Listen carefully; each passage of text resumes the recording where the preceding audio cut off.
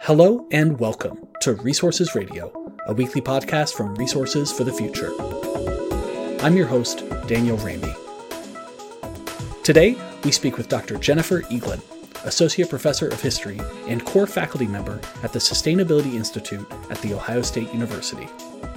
Jennifer is the author of Sweet Fuel, a political and environmental history of Brazilian ethanol, which documents the history and assesses the benefits and costs of the use of sugar-based ethanol in Brazil's vehicle fleet. It's a fascinating story and one that highlights the complexity of this alternative fuel source. Jennifer will help us understand how the industry came to prominence, how it has improved air quality, and how it has damaged water quality, ecosystems, and communities in parts of Brazil. Stay with us. All right, Jennifer Eaglin from The Ohio State University. Welcome to Resources Radio. Thank you. Thanks for having me. So, Jennifer, we're going to talk today about the ethanol industry in Brazil, which is a really fascinating topic. I'm really looking forward to it. But we always ask our guests how they got interested in working on environmental issues or energy issues from the start. Did your interest in these topics develop as a kid or later in life? I would say perhaps a little bit of both. I'm originally from Michigan, and so as the car producing state in the United States, I certainly think that car and energy questions were kind of circulating around me as I was growing up.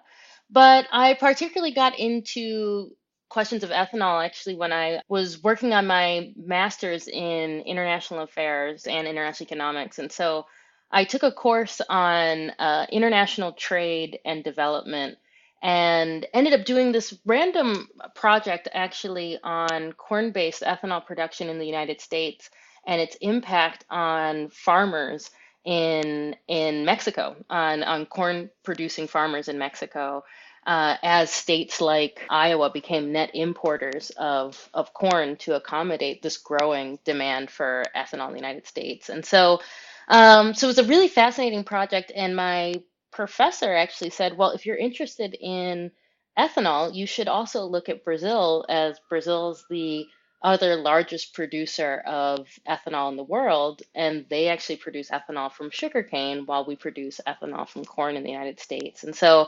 I ended up kind of redirecting a lot of my interest towards that. I won a fellowship actually to study Brazilian ethanol policy. And during that year, I actually, as I learned more about the industry, I realized there was this long history of ethanol production and consumption in Brazil that was actually very different from the American example. And so that's what really led me to pursue my PhD in Latin American history and to write my dissertation on the history of the ethanol industry in Brazil.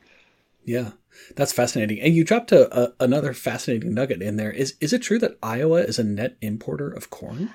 It became a net importer of corn during the peak years of a lot of the early corn ethanol incentives in the late 2000s, early 2010s. So I am not sure if they remain a net importer, but it was really fascinating as they actually redirected some of the corn that they were importing toward cereal production, because a lot of the corn that was already being produced in Iowa was being redirected toward ethanol production. So it was a really fascinating project, and there's so much more to learn on that front as well.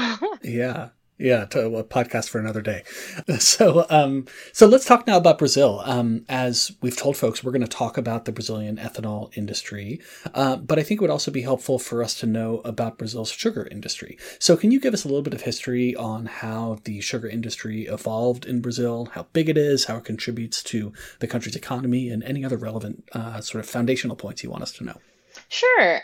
So actually, as I noted, Brazil and the United States are the two largest producers of ethanol in the world. But Brazil's sugar-based ethanol industry is connected to this large and long history of sugar production in the country. Certainly, Brazil was a major sugar producer since its colonial inception, but today, sugar is one of Brazil's largest agro industries. So, agricultural products that have industrial sized production. Brazil's the world's largest sugar producer presently, and it's also the largest sugar exporter in the world. India is often a close second and sometimes surpasses Brazil. I think the last time that India surpassed Brazil in production was like 2020. So they can go back and forth, but Brazil is always up there at the top. And it's certainly the largest exporter of sugar-based ethanol. And so Brazil's economy is very dependent on large industrial exports.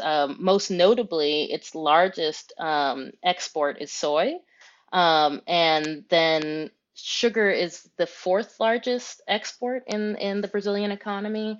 And so I believe beef is currently right behind sugar as the fifth largest export. And so these are illustrations of how important these agricultural products are in Brazil's overall economy, and then also how important sugar is as an ethanol producer, also in its energy economy, actually.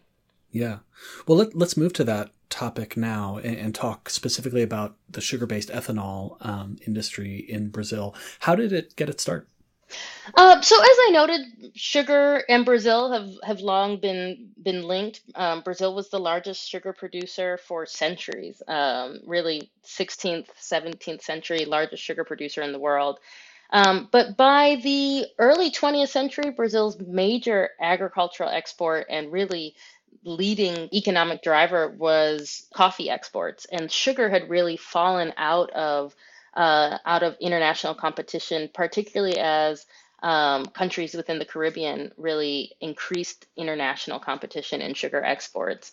And so, as the sugar industry was struggling, you still had these major, very influential landowners and sugar producers that increasingly looked to the government for economic support, particularly with the onset of the Great Depression and the when international agricultural markets, export markets really dried up. And so as they dried up, sugar producers started looking to the government to say, hey, we need some kind of help. We're overproducing sugar. We don't have enough, we can't compete on the international market.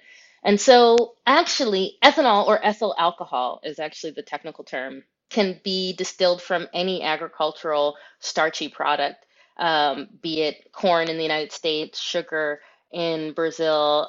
Actually, in Germany, they've produced ethanol from potatoes, and in France from grapes. And so the technology to produce ethanol and to use ethanol as a fuel has basically been around as long as the internal combustion engine has. And Henry Ford and Thomas Edison were actually early supporters of using ethanol as a fuel option. For a country like Brazil, that really did not find large oil reserves until really the 21st century, um, as oil became an increasingly important part of economic growth and development in the early mid 20th century, then investing in ethanol as a fuel alternative to petroleum became increasingly appealing. And Brazil was not the only country to do that. So I also mentioned Germany and France, both countries that did not have very large oil reserves, that also invested in ethanol development in the early 20th century. But in the case of Brazil, state-led research proved that they could mix ethanol up to 25% with petroleum-based gasoline, without having to make adaptations to traditional petroleum-fueled engines that in cars. And so this became the foundation for the government to then implement a 5% mandated mixture of ethanol in the national fuel supply in the 1930s in response to demands by the sugar producers that I noted earlier that were really looking for government support for the overproduction of sugar that they were struggling with in this time frame. So in the 1930s, you see this mixing of sugar and ethanol policy where these industries, really the creation of the ethanol industry was to help support the sugar industry. Uh-huh. That's fascinating. Let's jump ahead a few decades to another really important policy moment, which is 1975, the year in which Brazil enacted the National Ethanol Program. Can you tell us about the National Ethanol Program, sort of how it led to even further integration of ethanol into Brazil's transportation system?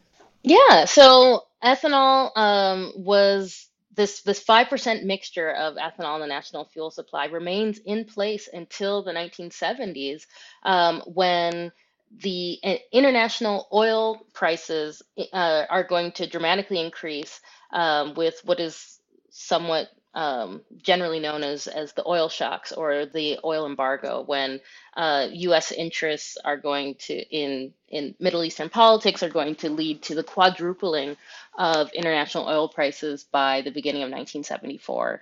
And so, for a country like Brazil, who still relied on foreign oil heavily for their energy needs, actually they relied on foreign oil for over 75% of all of their oil consumption was from oil imports. This has a huge economic impact or potential economic impact on Brazil's on their budget. And so, in response, the military government, a dictatorship was set up in 1964, and the military government in place at the time um, began or implemented this national ethanol program called ProAlcool, or the Programa Nacional de Álcool, which is the national ethanol program in Portuguese. They implemented this program in 1975, and the initial goal was to expand the ethanol mixture from the 5% mandated mixture that I mentioned already, to a 20% mandated mixture in the national fuel supply. And so they're going to put together a bevy of incentives, basically um, and subsidies to help push this expansion of ethanol production. And so they're going to put incentives on the production of sugar, on subsidizing the price of ethanol, subsidizing incentives for new distilleries, subsidies for every step of this production chain. And this is successfully going to expand production from right before the beginning of the program, they were producing about 500,000,000 liters of ethanol per year. And by 1979, they were producing 3 billion liters of ethanol per year. Um, but at the same time, in 1979, you have another oil shock. Oil prices are going to double again. And actually, in this time frame, the Brazilian government had also been subsidizing and funding research to develop a domestically fueled ethanol engine that ran exclusively on ethanol. So you no longer, so they make the adaptations that I mentioned earlier. You had to make adaptations if you're going to mix ethanol be above this 25% threshold. And so they developed this engine that can run exclusively on ethanol. And so they launched commercial vehicles in the national market in 1979. And by 1985, over 95% of all new cars on the road ran exclusively on ethanol. And to accommodate this increased demand, by 1985, they were producing over 10 billion liters of ethanol per year. Wow. So really rapid growth in demand for that product. Let's talk now about some of the consequences of that ramp up in demand. I imagine many of our listeners are wondering about what some of the domestic environmental consequences were for growing so much ethanol and using it for transportation. So can you tell us a little bit about what the evidence tells us about how that ethanol, the ethanol used and produced in Brazil, compares with petroleum-based fuels like gasoline in terms of greenhouse gas emissions over their life cycle? Sure. So, in comparison, I would say first and foremost, actually, in the 1980s, when ethanol cars began to dominate the roads in Brazil, researchers in Brazil began studying what were the impacts of ethanol fuel cars on the road, on air quality. And what they actually found was that ethanol cars released 65% less carbon monoxide, almost 70% less hydrocarbons, and about 13% less nitrogen oxide than gasoline fueled cars. And so this became the foundation of increased government promotion and industry promotion of ethanol as a green fuel, as this environmentally beneficial option, right? In the broader life cycle footprint of ethanol compared to petroleum-based fuels, Brazilian ethanol is about 5 times more efficient than corn-based ethanol. It burns faster than gasoline. So if you were driving a ethanol-fueled car, you're going to have to fill up your car more often than you're going to fill up a gasoline fueled car. But still, even with that fact, the overall estimates say sugar ethanol is about 40 to 60% less greenhouse gas emissions than petroleum. So these things bode well, right? But these aren't the only environmental costs that come along with producing ethanol. And this is a lot of what my book kind of explores. And so in addition to some of these benefits, right, of lower greenhouse gas emissions, what also came along with this rapid expansion of sugarcane to produce rapidly expand ethanol production was massive land change and deforestation. So the main region that I was studying that really produced the largest amount of ethanol, sugar and ethanol in this pro-alkyl era, really also accounted for the largest amount of primary deforestation of a forest region, not the Amazon that we're all most familiar with, but actually in the south, this Atlantic forest, in this time frame between 1964 and 1985. In addition, this massive expansion of sugar production also pushed the production of other agricultural goods into other areas, which also accounts for increased land change costs.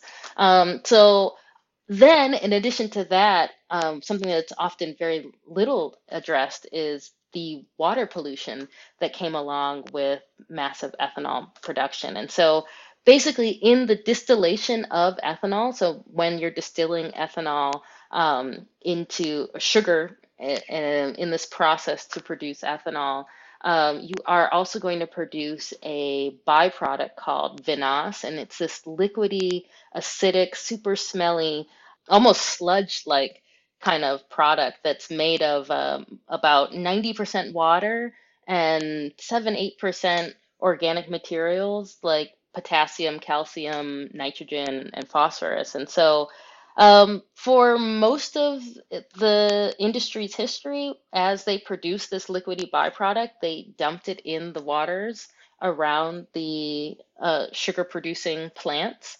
And so these, as we are increasingly familiar, when you dump large amounts of organic material in waterways, this caused algae blooms that would suck up all of the oxygen and led to all of these public health issues, particularly actually you're going to see the deterioration of drinking water quality, expansion of malaria and other kind of insect spreading diseases. And so these were some of the things that came along with the expansion of ethanol and the expanded consumption of ethanol that are often somewhat disaggregated from discussions of the air quality benefits that came along with it.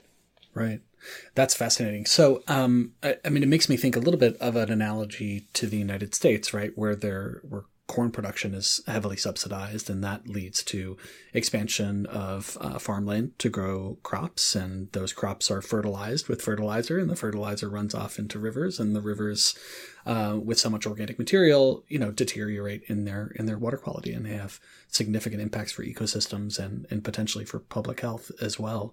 You were talking about the refining of the ethanol. I'm wondering if you saw some of those same effects that we have experienced here in the U.S. around the actual cropland itself.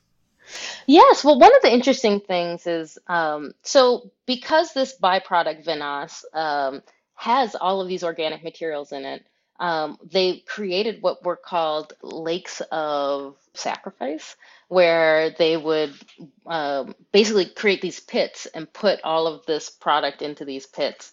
And so you had all of this kind of public outrage around deteriorating water quality, the smell, the all of these other problems. And so actually researchers at this agricultural institute in Sao Paulo eventually found that you could repurpose vinasse, dehydrate it, and you could repurpose it as a fertilizer alternative. And so this is part of a remarketing of Vinasse as not necessarily this product of mass destruction, but rather as a potential benefit for agricultural production. But a lot of the problems became getting people to actually comply with it. It's expensive to store, it's expensive to repurpose. And so these are things that have certainly improved with increased government oversight, it has improved the environmental footprint of the industry and of sugar production in general, but it's certainly something that has to be monitored for compliance. Yeah. Well, that's a good segue to the maybe the last question I wanted to ask you before we go to our top of the stack segment, which is about kind of lessons from Brazil that other countries can take going forward. As you probably know, if you look at scenarios of deep decarbonization in the future, most of them involve increased use, and some of them involve very dramatically increased use of biofuels and bioenergy, often paired with carbon capture, and sometimes not. These scenarios are very controversial. There's a lot of argument about, the use of biofuels and bioenergy, in part because of the environmental consequences that we've been talking about today. What are some of the lessons that the Brazil experience offers for other countries as they think about whether and to what extent to expand their use of biofuels and bioenergy? I returned to two main lessons. One, the fact that Brazil was able to integrate ethanol into its energy infrastructure, and in the 1980s, rapidly transform their transportation fuel usage toward ethanol is an inspiration, and it's a reminder that energy transitions are possible. And I think that's one of the key things that I like to take away from this Brazilian example. But it's also worth noting that by the 1990s, a lot of these environmental issues, including droughts, actually imperiled the ability to produce enough ethanol to supply users. Users then transitioned back to gasoline fueled cars, and has since switched to flex fuel vehicles that dominate the Brazilian roads today. And so I would like to say that energy transitions are possible, but the other thing I take away from the Brazilian example is that alternative energies also have environmental costs. And I think we like to think that if we can transition away from petroleum-based fuels, we're transitioning towards something that we've solved the problem. And I think when we talk about this big picture of here are the good things that came along with the ethanol industry in Brazil, but here are some of the other problems that were also part of this industry's development. I think it highlights that alternative energies are not a single catch-all solution, but rather part of what we hope is a more dynamic and diverse solution to our energy crises.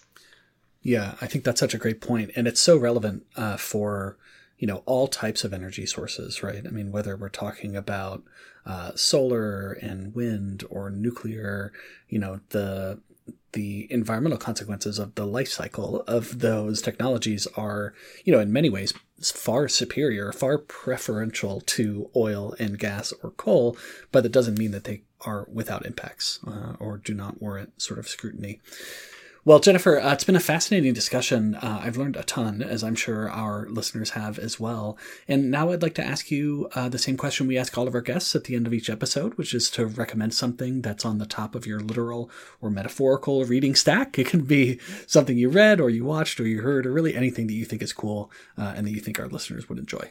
I love this question, and I guess I have a couple of things on the top of the stack, as any good historian probably is reading many books at once. So actually, my new research focuses on nuclear energy development and water policy in Brazil, and so I've been reading some classics around those issues that your listeners might also be interested in. So Richard White's Organic Machine is about the Columbia River hydroelectricity, water, and nuclear energy in the West. And then Mark Reisner's Cadillac Desert also is about water policy and development in the American West. That are books that they were written in the 80s, but I come back to them regularly, and they're incredibly insightful for the issues that we're facing today.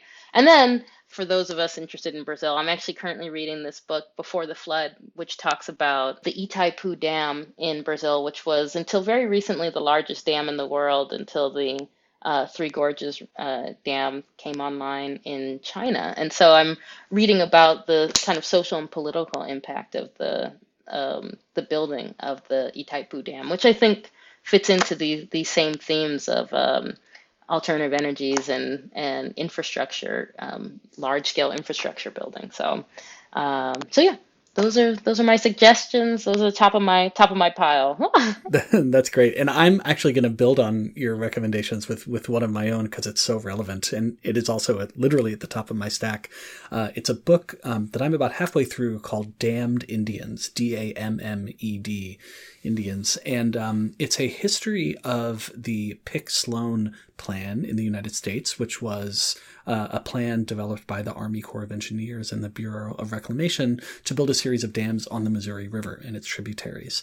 And the book is all about how the construction of those dams affected Native American tribes that lived along the river. It actually displaced, thousands of Native Americans, flooded much of their best cropland, and had, really destructive consequences for numerous tribes. And this happened in the 50s and 60s and 70s here in the United States. And I imagine there's some overlap with the books you're reading as well. Yeah, that's fascinating. You have added to my list now, so thank you. I'll have to check it out. Yes, and you'll have to get it at a library. I tried to get it on Amazon, and it was like $2,000. It's one of those old academic books that's out of print, and you can only find in old dusty libraries. So those are the good ones, right? Those are the good ones. Yeah, it's pretty great. All right. Well, Jennifer Eaglin from The Ohio State University, thank you so much for coming on to Resources Radio today. It's been a fascinating discussion. Awesome. Thank you so much. You've been listening to Resources Radio, a podcast from Resources for the Future, or RFF. If you have a minute, we'd really appreciate you leaving us a rating or a comment on your podcast platform of choice. Also, feel free to send us your suggestions for future episodes. This podcast is made possible with the generous financial support of our listeners. You can help us continue producing these kinds of discussions on the topics that you care about by making a donation to Resources for the Future online at rff.org/donate. RFF is an independent, nonprofit research institution in Washington, D.C. Our mission is to improve environmental, energy, and natural resource decisions through impartial economic research and policy engagement. The views expressed on this podcast are solely those of the podcast guests and may differ from those of RFF experts, its officers, or its directors. RFF does not take positions on specific legislative proposals. Resources Radio is produced by Elizabeth Wasson, with music by me, Daniel Raby. Join us next week for another episode.